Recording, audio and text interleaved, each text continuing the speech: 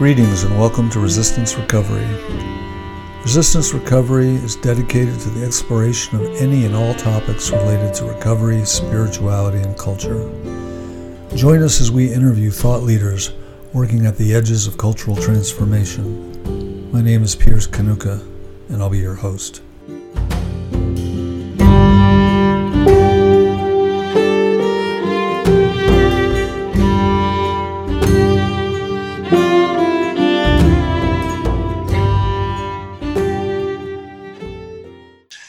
Hey everybody, I'm in the midst of a conversation with Dr. Bruce Alexander, and it's going to be pretty casual, but I think we'll have a chance to talk a little bit about resistance recovery and also the status of dislocation theory in the wider world. So why don't we talk about that for a second, Bruce? What's happening with dislocation theory from where you're sitting? Well, it's the paradigm is shifting, and it is for sure. It seems to me, from where I sit, because I get all this mail, and you do, and all these invitations, and the paradigm is shifting as it should, and it isn't just because of dislocation theory at all. I mean, there's yourself, for example, and there's literally hundreds of really sharp professional people moving in a similar direction. And I think you can feel a paradigm shift. It's like tectonic. You can feel the ground shaking, and I feel it. Which makes me so happy to have lived long enough to feel us shifting. So, that's what I'm writing these days is about the tectonic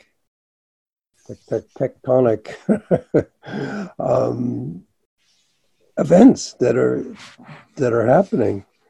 And it's because of guys like you and lots of other guys like you and guys like me and lots of other guys like me. So it's a movement. So are you seeing it is it uneven in geographically? Is it some parts of the world you're getting more mail from some parts of the world than others? Oh yeah.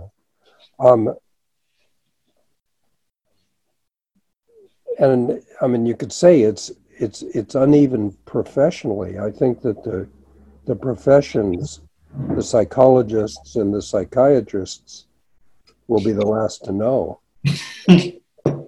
Yeah, very reluctantly at that. Yeah. Grudgingly, I should say. Yeah, because there's nothing in it for them really, except of course many of them really care about the people they're trying to help. But really, it's a bottom up thing, and maybe I'm over optimistic. I'm old, and you get silly when you get old. So I'm old and a little batty, but I really think I feel it. That paradigm shifting. Is it more of a European thing? I know that you've made some inroads in Southeast Asia, but it's European. It's like I'm doing a lot in Brazil these days, and of course they've got to deal with Bolsonaro, who is their Trump, right? And at the same time, people are divided everywhere, but there's lots of people that are rising up to say we have to think about addiction differently, and that means we have to think about all of mental illness, so-called, differently, and we have to think about alienation differently, and we have to think about the future differently. And of course, we're in the midst of this virus, right? This pandemic. And that too means we have to think about everything differently. So it's a kind of cool time. Yeah. And you've just been telling me about resistance recovery, and I'm just putting that on my list of all these things that are happening. And I hope you're going to tell me some more about that. Like I'd like to know where you see that going. I understand it's not just you; it's a lot of people. But I'd like to know where that might be leading. Well, I mean,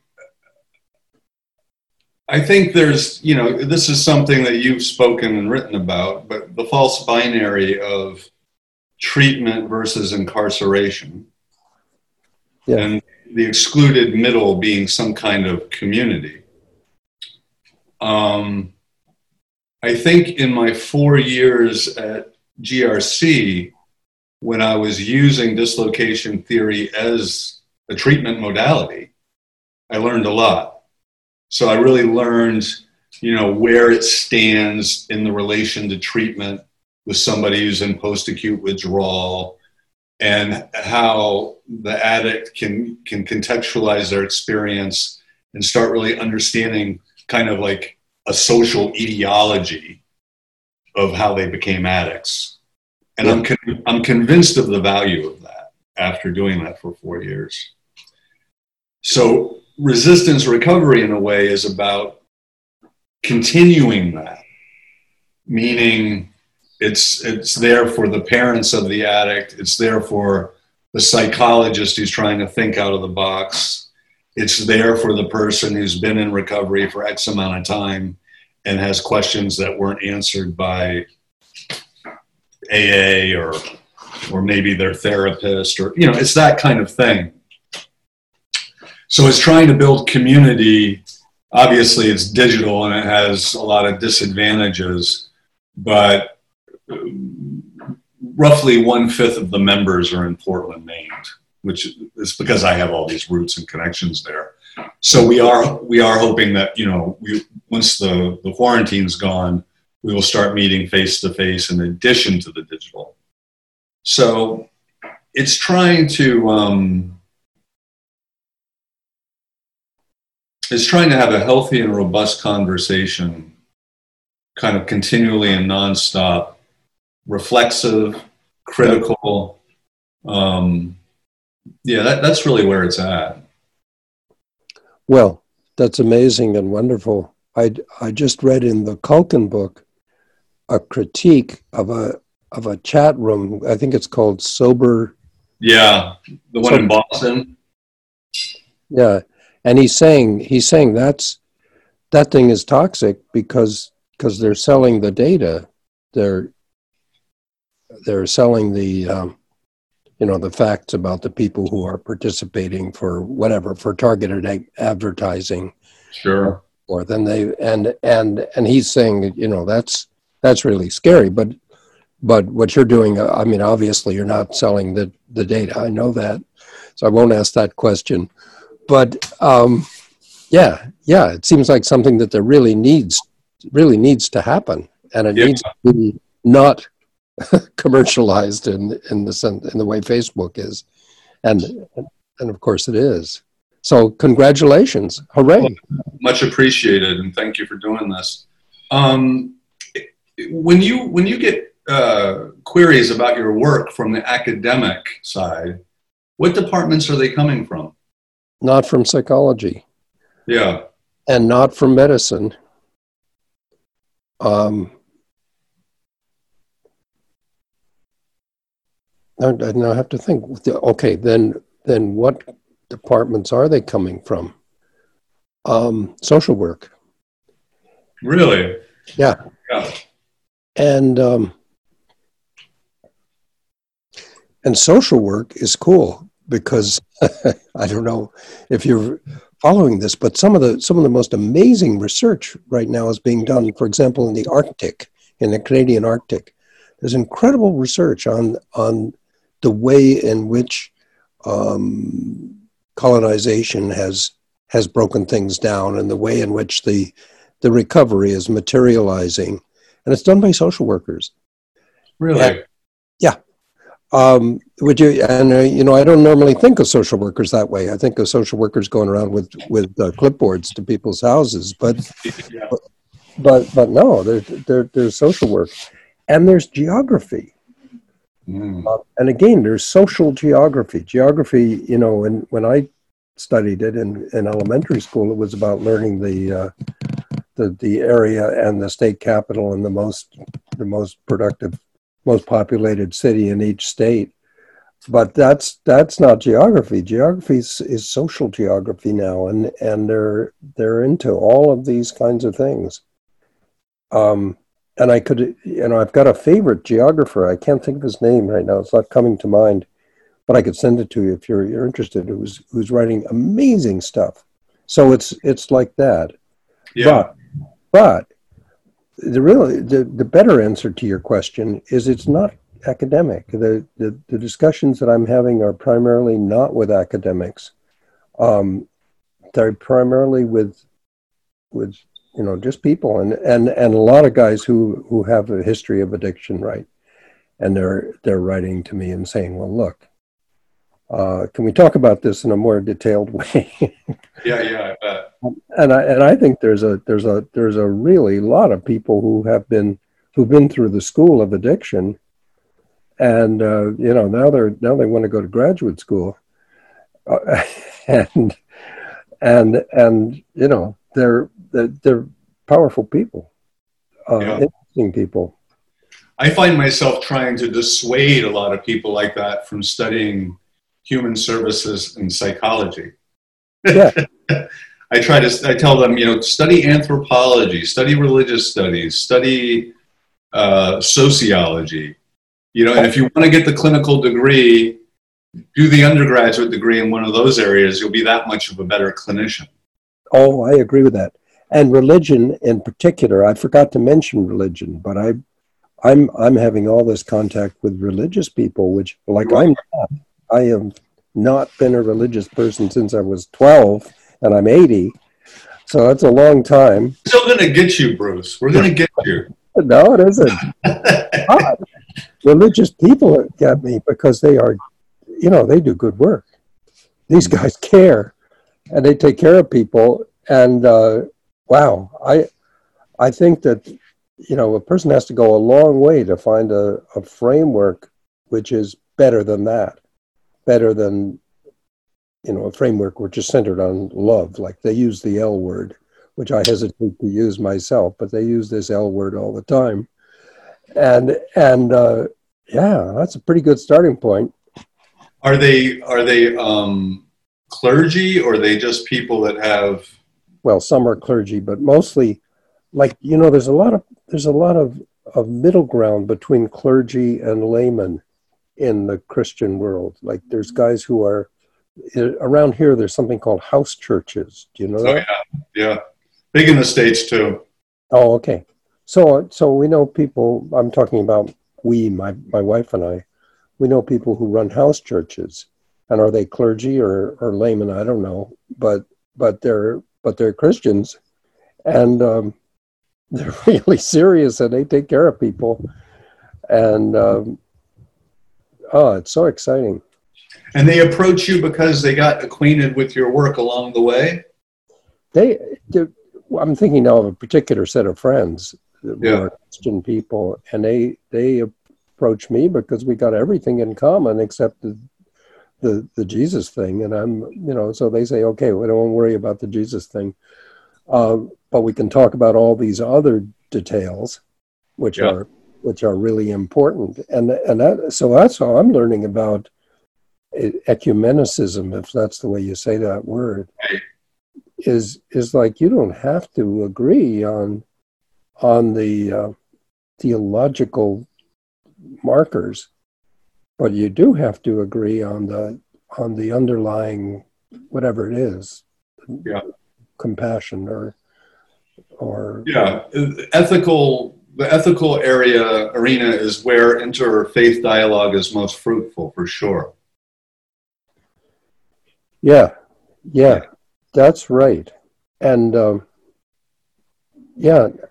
I've noticed this about Christians too, that they're really hard on each other. Like oh yeah, they're harder on each other than they are on the rest of us, because like the Christians who I know, who are these people who I so greatly admire, they're compassionate, caring people. They're really hard on the other kind of Christian, the Donald Trump kind of Christian. They don't like them, and they don't hesitate to say so. So I have a lot more in common with those Christian people than I do with my psychologist colleagues, and they have a lot more in common with me than they do with some of their Christian colleagues. Yeah. And who knew? Who knew that the world was structured that way? I think that's something that we're going to discover more. I mean, a good example of that is that Dunnington book you gave me. Oh, yeah. Turned me on to. So in one of my Zoom groups, we watched some lectures of his and discussed them together.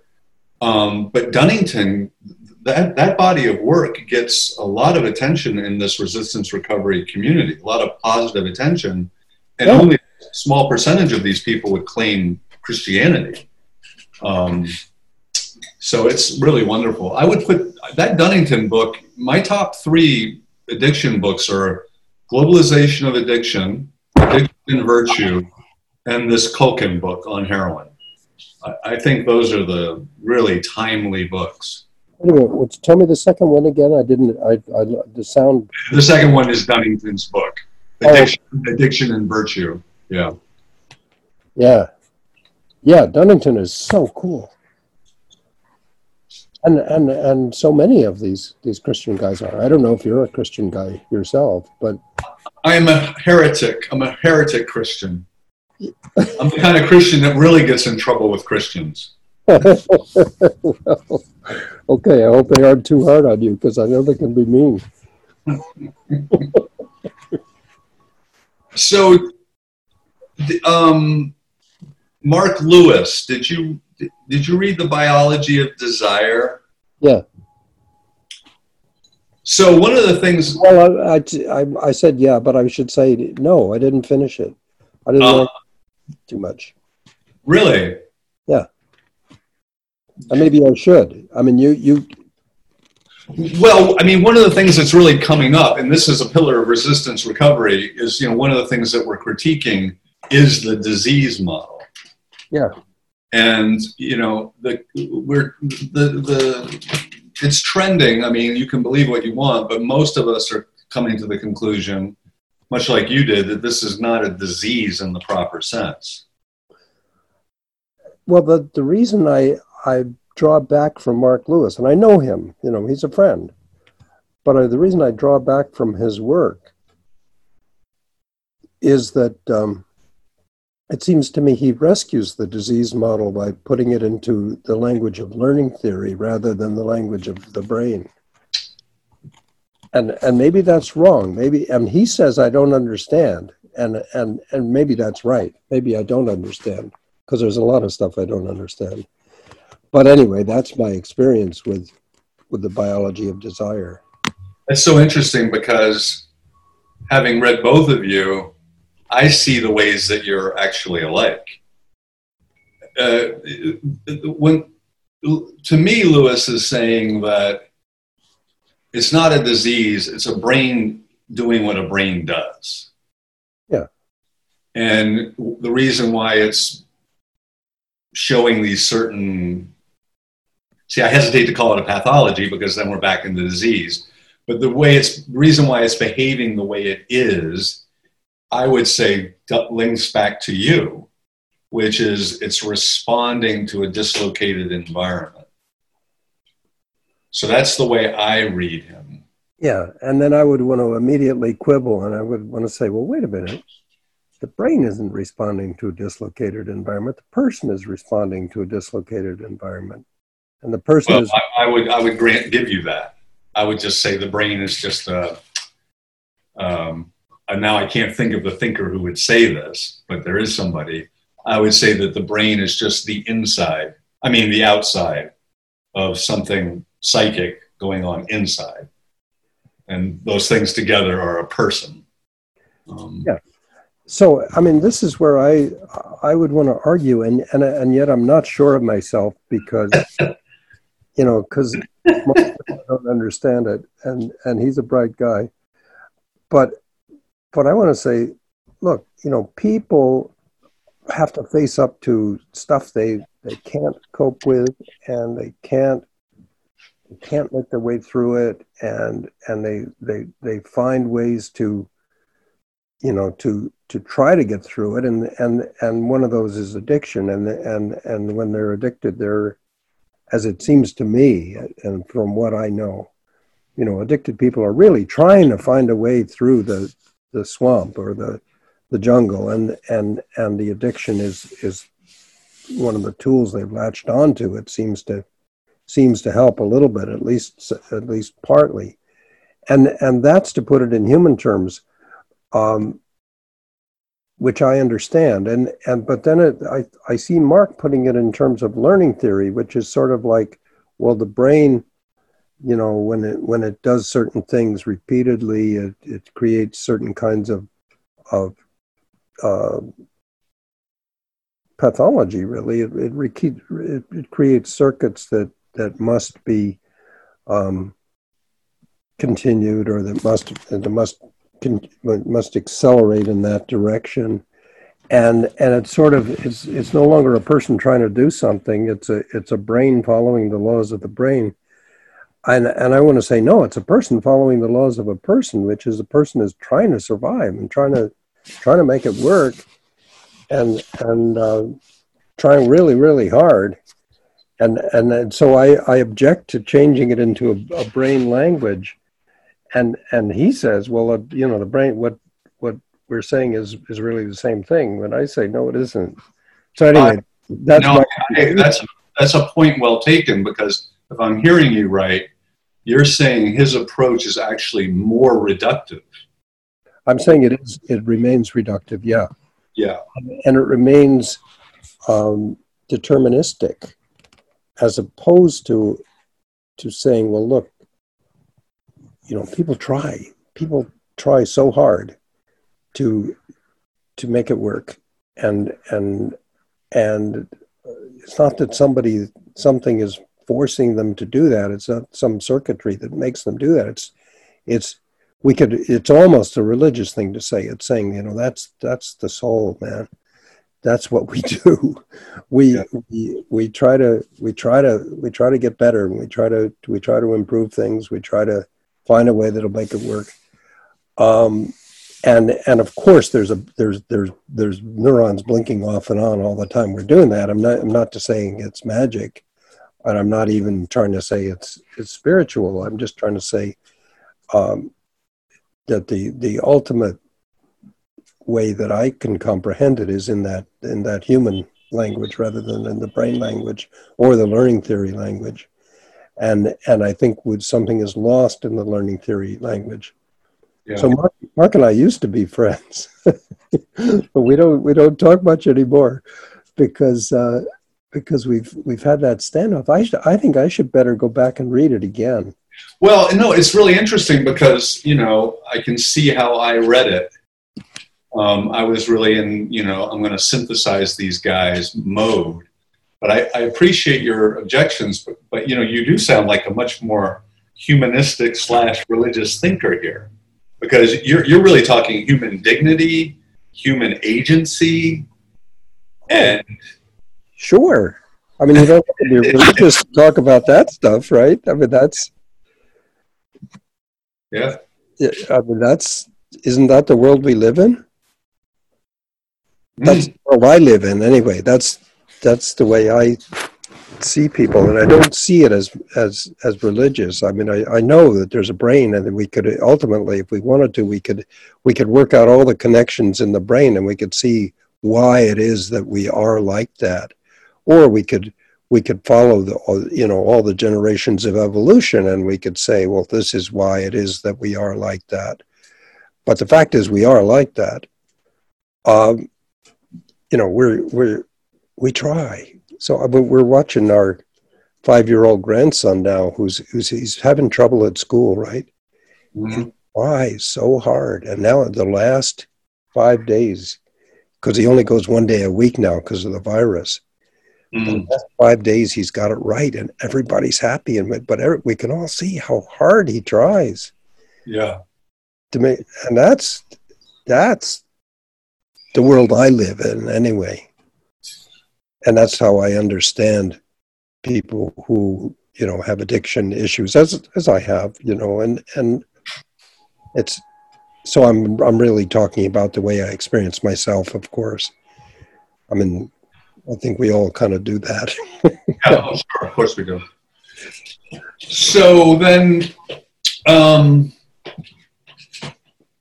is there some, where would you see your work relative to, say, somebody like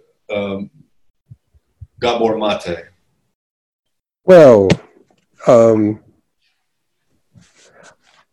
I think Gabor and I, we're also friends, but we're still speaking. Like Mark and I really aren't. But yeah, I mean, I think I like what Gabor does. I think I have an objection to Gabor too, if you want to hear it. Of course I do. Well, it's that it's brain candy for me. Well, it's sometimes he and I have been on the same stage. I've seen that, yeah.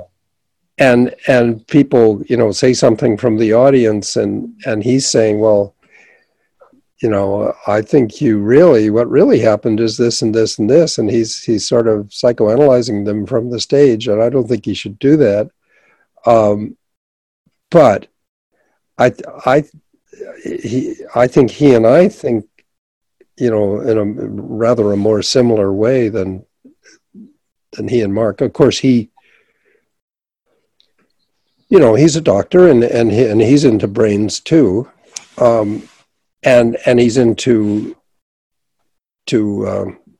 trauma, and of course trauma matters, but I think it's possible to overplay trauma, because I think that an awful lot of what happens is not like a child is beaten or a child is raped, and those things happen and they're horrible, and of course they leave a mark. But the context in which those things happen continues. It's there before the traumatic event, and it's there after the traumatic event. And I rather suppose we could put too much weight on the traumatic event itself. Rather, I mean, the same people who do the traumatizing thing are not cool before and after they do the traumatizing thing too. So that's where I would quibble with Gabor, that maybe we could put too much weight on the trauma. Yeah, my reading of the two of you is I tend to side more, well, as you probably realize, with dislocation theory, because I think it's the more global theory, and in dislocation theory there's more room for something like chronic stress. So what chronic? What kind of stress? Chronic, yeah. Yeah, chronic stress to lead to dislocation. That it does not have to be combat or sexual assault. It can just be trying to keep your head above water in 21st century America. Yeah, and of course it can. There are traumas in there.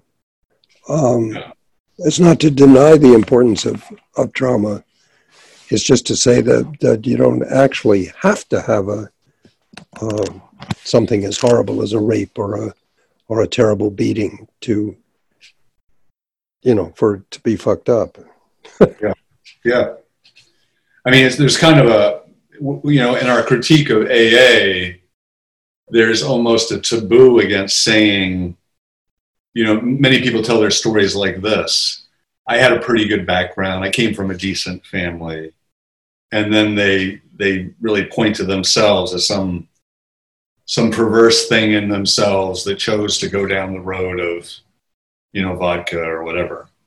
Yeah. As opposed to actually telling a story that's more global, that says, it was okay growing up, but then my dad lost his job and things got hard, and my sibling came along and less attention was paid to me, and then I fell in with these kids that, it's almost like that there's I think this is part of what you're talking about when you're saying there's a paradigm shift going on. I'm actually seeing it on a more micro level around things like that.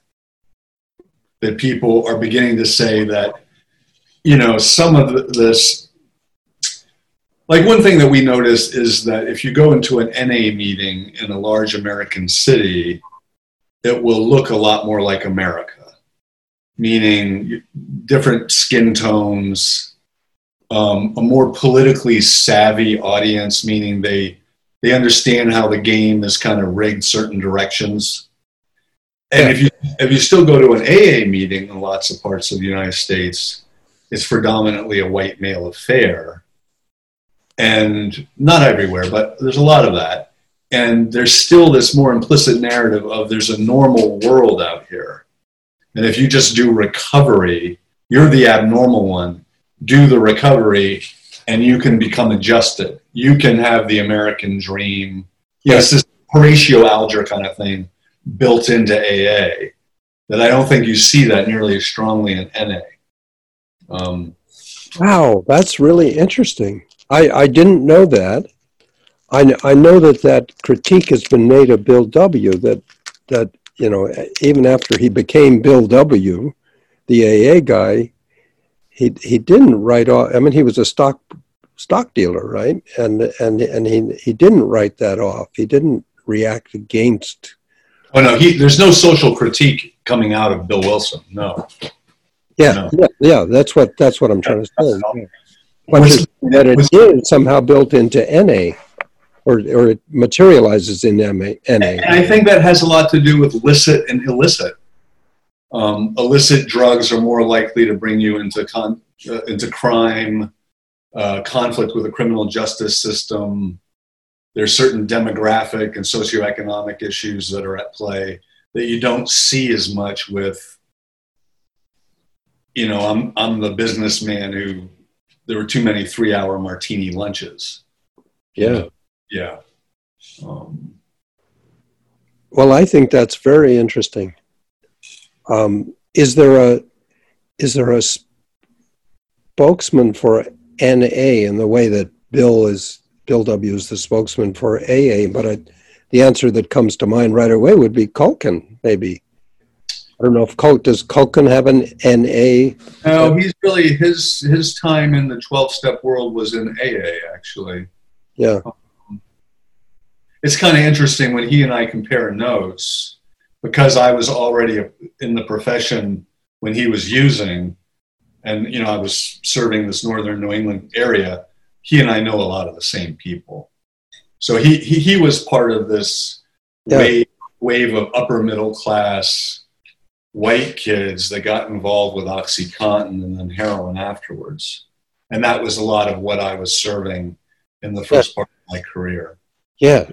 So you encountered the same people. Literally the same people, his friends and family and such. Yeah. Wow. Yeah, it's a small world. Yeah. I beg your pardon? It's a small world. Well, it is. Yeah. Yeah. So, one of the things that's happening is, because I'm trying to recontextualize the steps in light of dislocation theory, right? Yeah.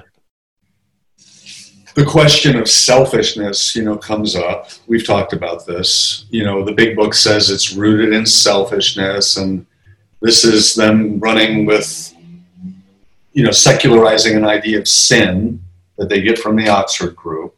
Yeah. And personal accountability becomes so intrinsic to 12-step recovery, right? But then dislocation theory comes along and say, well, there's a social etiology to this. Yeah. And so those two things are in, little conflict. And you and I talked about this, that what we call restless, irritable, and discontent is actually dislocation. And it was there before the drugs were picked up. So that all works. But as I bring this to people, and this happened just today, as I bring this to more and more groups, there's a kind of a little bit of a recoiling. They buy it, but they tend to think I'm trying to jettison the 12-step thing. Yeah. And so I'm always having to reassure people, no, I think this is a very good modality, works very effectively. I'm just trying to recontextualize it. I love the way Culkin recontextualizes the 12-step thing. He says, really, it's about prioritizing the other, and that, it starts with the fact that you go nowhere without a sponsor, and you go nowhere without the group, and you go nowhere, and then he puts last, you go nowhere without the big guy up there. But yeah. But I love the way he did that. Yeah, he's very much focused on alterity, on the other.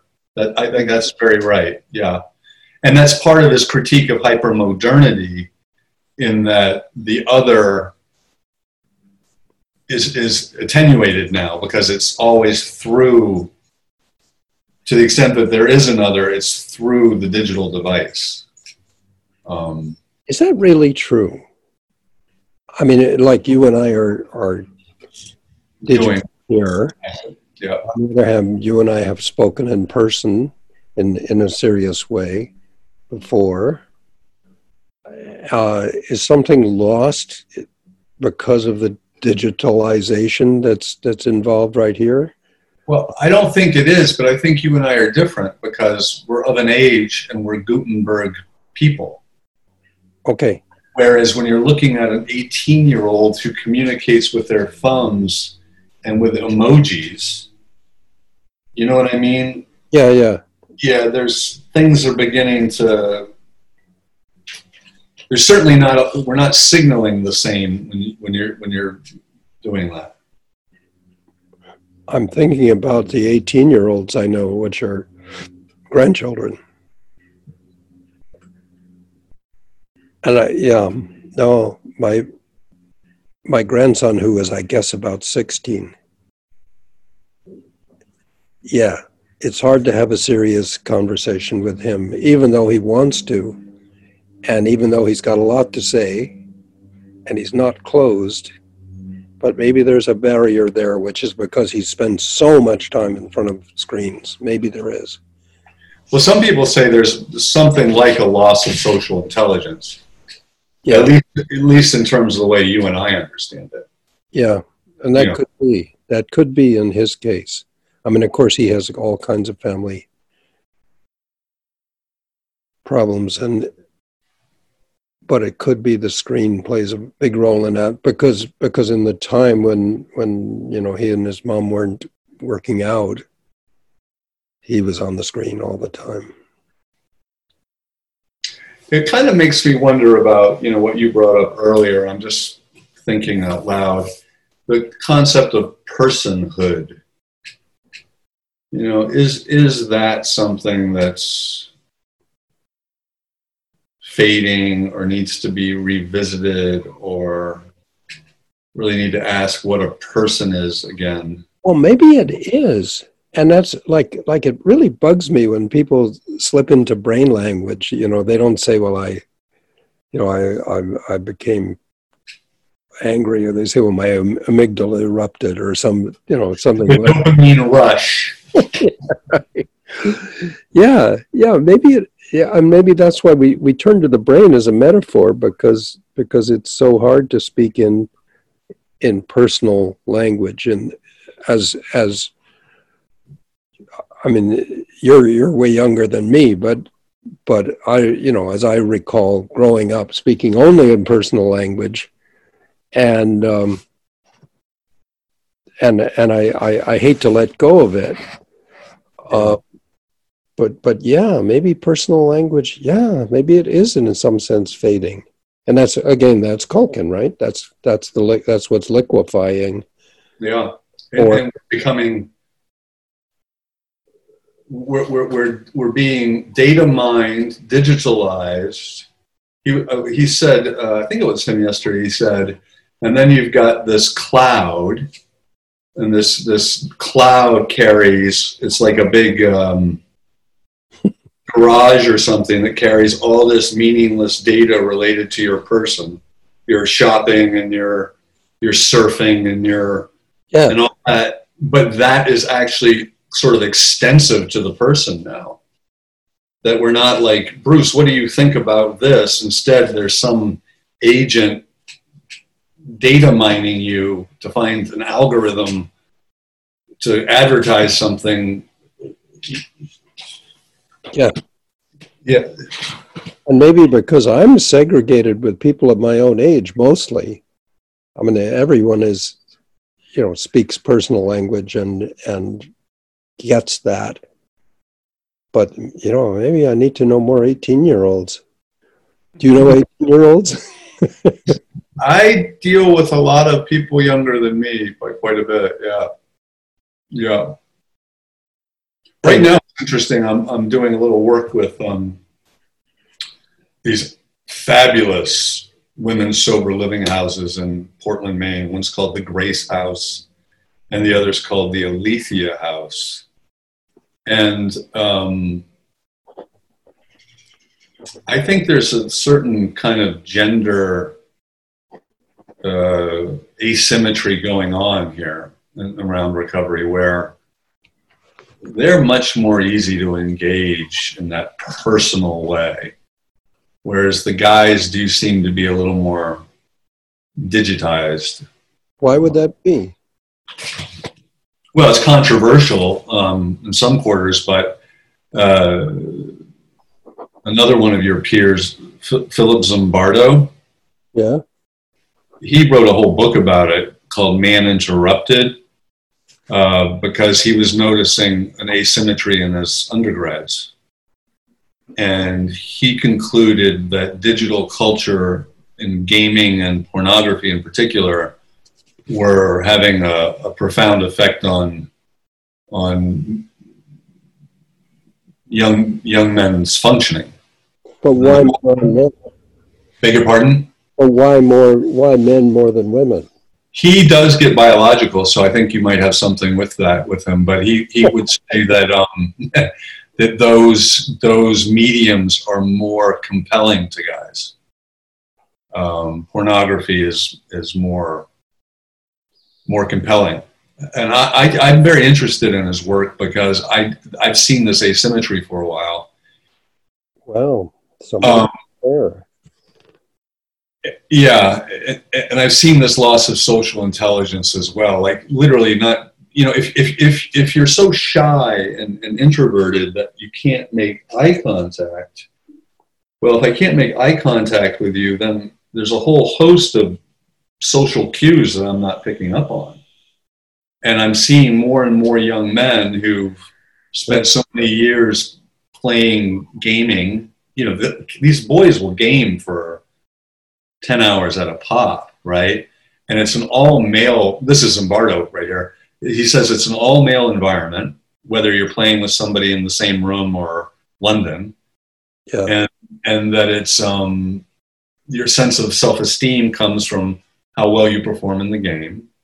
What he's basically saying is it's a set of social skills that don't really serve you anywhere outside of gaming. Wow. Do you know any incels?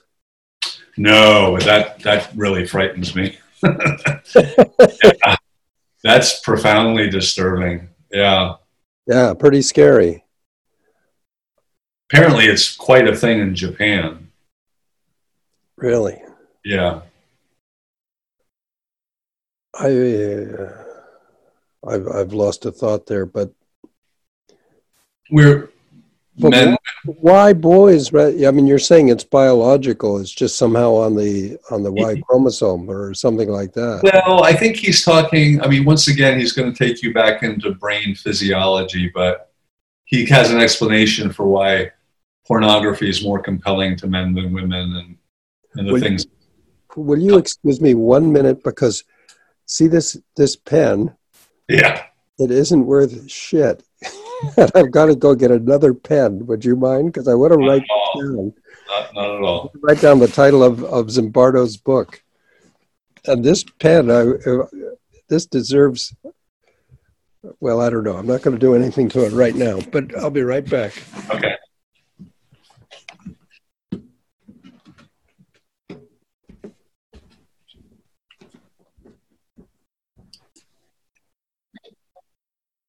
Okay, we're recording again.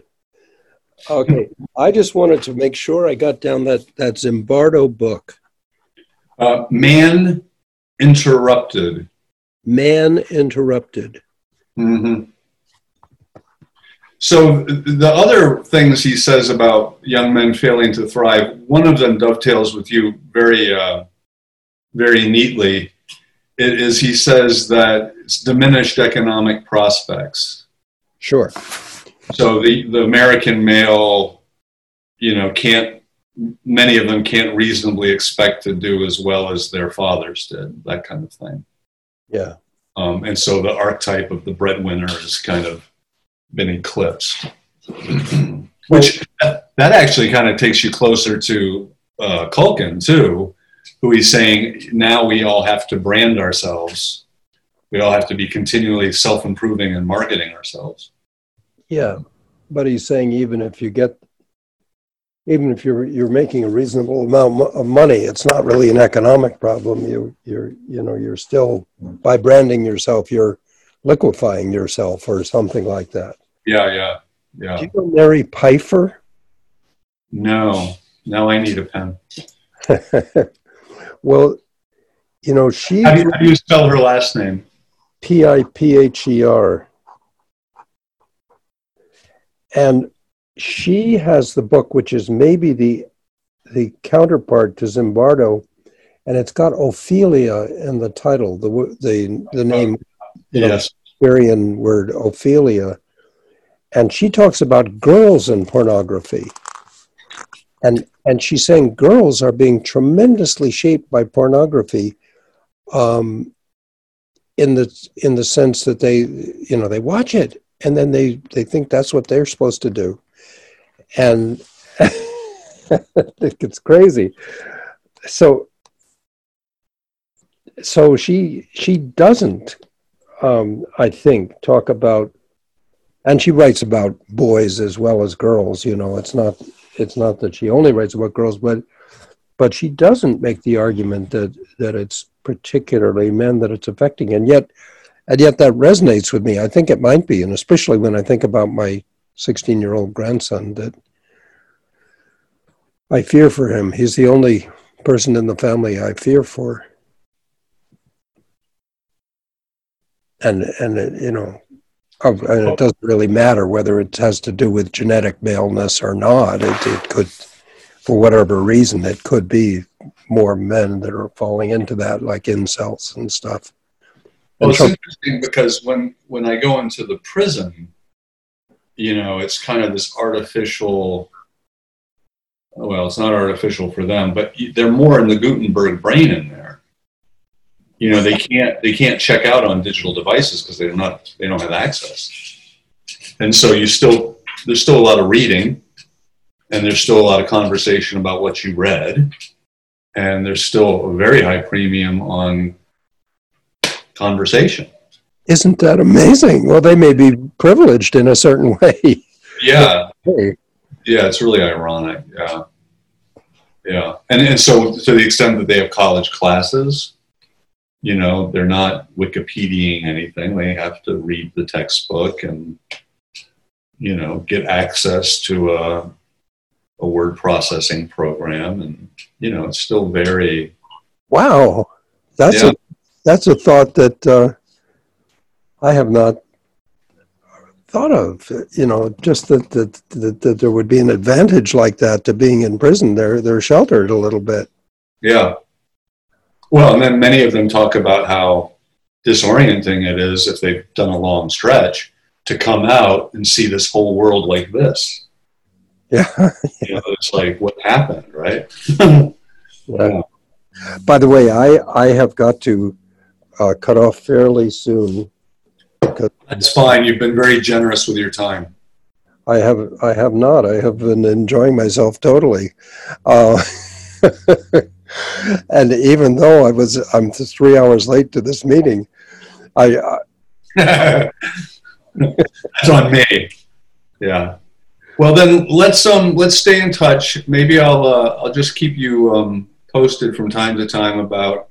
Well, I'll be checking your website.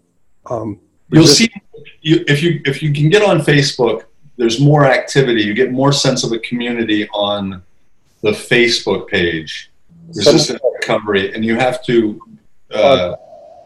sign in, or do I have to friend it or something like that? You have to request to join. Request to join. Okay, I can do that. I resist Facebook, but I had a feeling.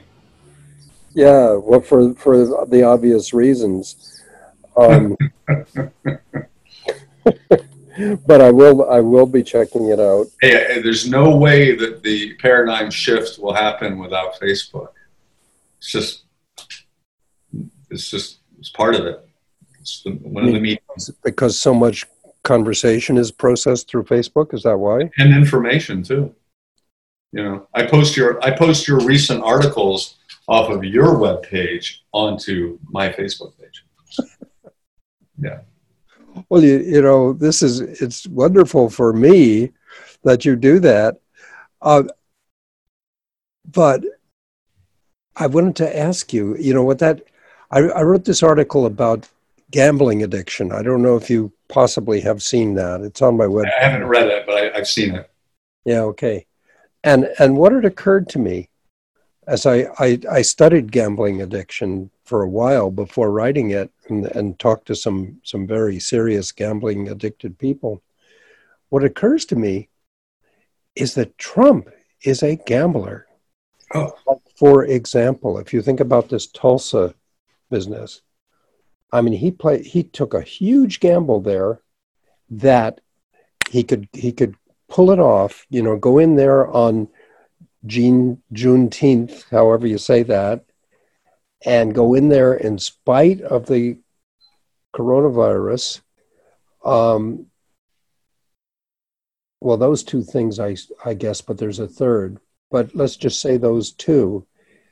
Huge, long shot gamble he took. And if it had worked, if it had come out brilliantly, he would be on top of the world right now because he took that change. And I think he didn't. I think he actually lost his gamble. But, you know, you expect to lose on long shots from time to time. But there's a number of websites who have taken to analyzing Trump as a gambler, and I'm wondering if that makes any sense to you as a gambling addict. Oh yeah, no, I think it makes. Well, I mean, look at how much of his business was in casinos. Oh yeah. I think if we put on our kind of Marxist thing, then late stage capitalism, you know, you're not producing things anymore. Yeah. You know, so you're making money off of speculation. I mean, the financial crisis, we're actually speculating on debt, on absence. I mean, it's really wild. I'm also, I'll give them a plug. I'm in a book club with some people that are very versed in Marxism, and they talk about, in late stage capitalism, the body is now the site of economic activity. We no longer have to groom children to work in the labor force because there's no jobs for them. So the body, you know, the medications, the tattoos, the selling your plasma, the being a sex worker, being hearing, yeah, but it's the body becomes the site of economic activity. Yeah. I think that's definitely a big piece of what we're seeing. Yeah, no, I see that too. And it was particularly since I just spent an enormous amount of money on new hearing aids because my hearing is failing badly. And I thought, well, shit, I'm gonna put what it takes. If anything can help me hear, I'm gonna find it. And it's amazing what has been developed. The technology which has been developed. It's really. Well, you and I haven't had any problem through this. No. Well, this is easy. It's when there's chainsaws. Normally, what we do on Pender Island, if someone decides to have a meeting, is immediately a chainsaw goes off north of you, a chainsaw goes off south of you, a chainsaw goes off east and west of you, and then you've got to have the $9,000 hearing aids to Right. Right, but they didn't do that today. I think it's because it's Sunday. Yeah. Well, good. I'll remember that for future reference. Okay. So yeah, I should go, and I thank you for your time, which you have been very generous with, because you're full of amazing ideas, and I wish you good luck with everything. Well, I couldn't do it without dislocation theory, so thank you. So can I send you the latest tome, which is it's a book really? chapter. It's a book chapter in which I transform dislocation theory. It's no longer called dislocation theory. Now it's called the adaptive paradigm, and I make the distinction between a theory and a paradigm, and develop that whole idea. So can I send you that? Send it to me ASAP. I'd be honored. Okay, you can't send it to anyone else though. No, I will read it and get back to you with my thoughts. Okay, and you're promising not to send it to anyone else because it's in front of the entire digital world. Okay. Yeah, so everyone's heard that. Yeah. So Piers, a great pleasure. Yes, thank you. Well, happy Father's Day. Yeah, and to you too. Bye-bye. Right. Bye-bye.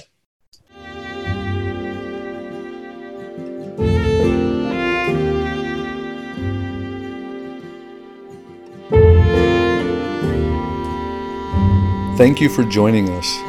For more information, you can find us at resistancerecovery.com.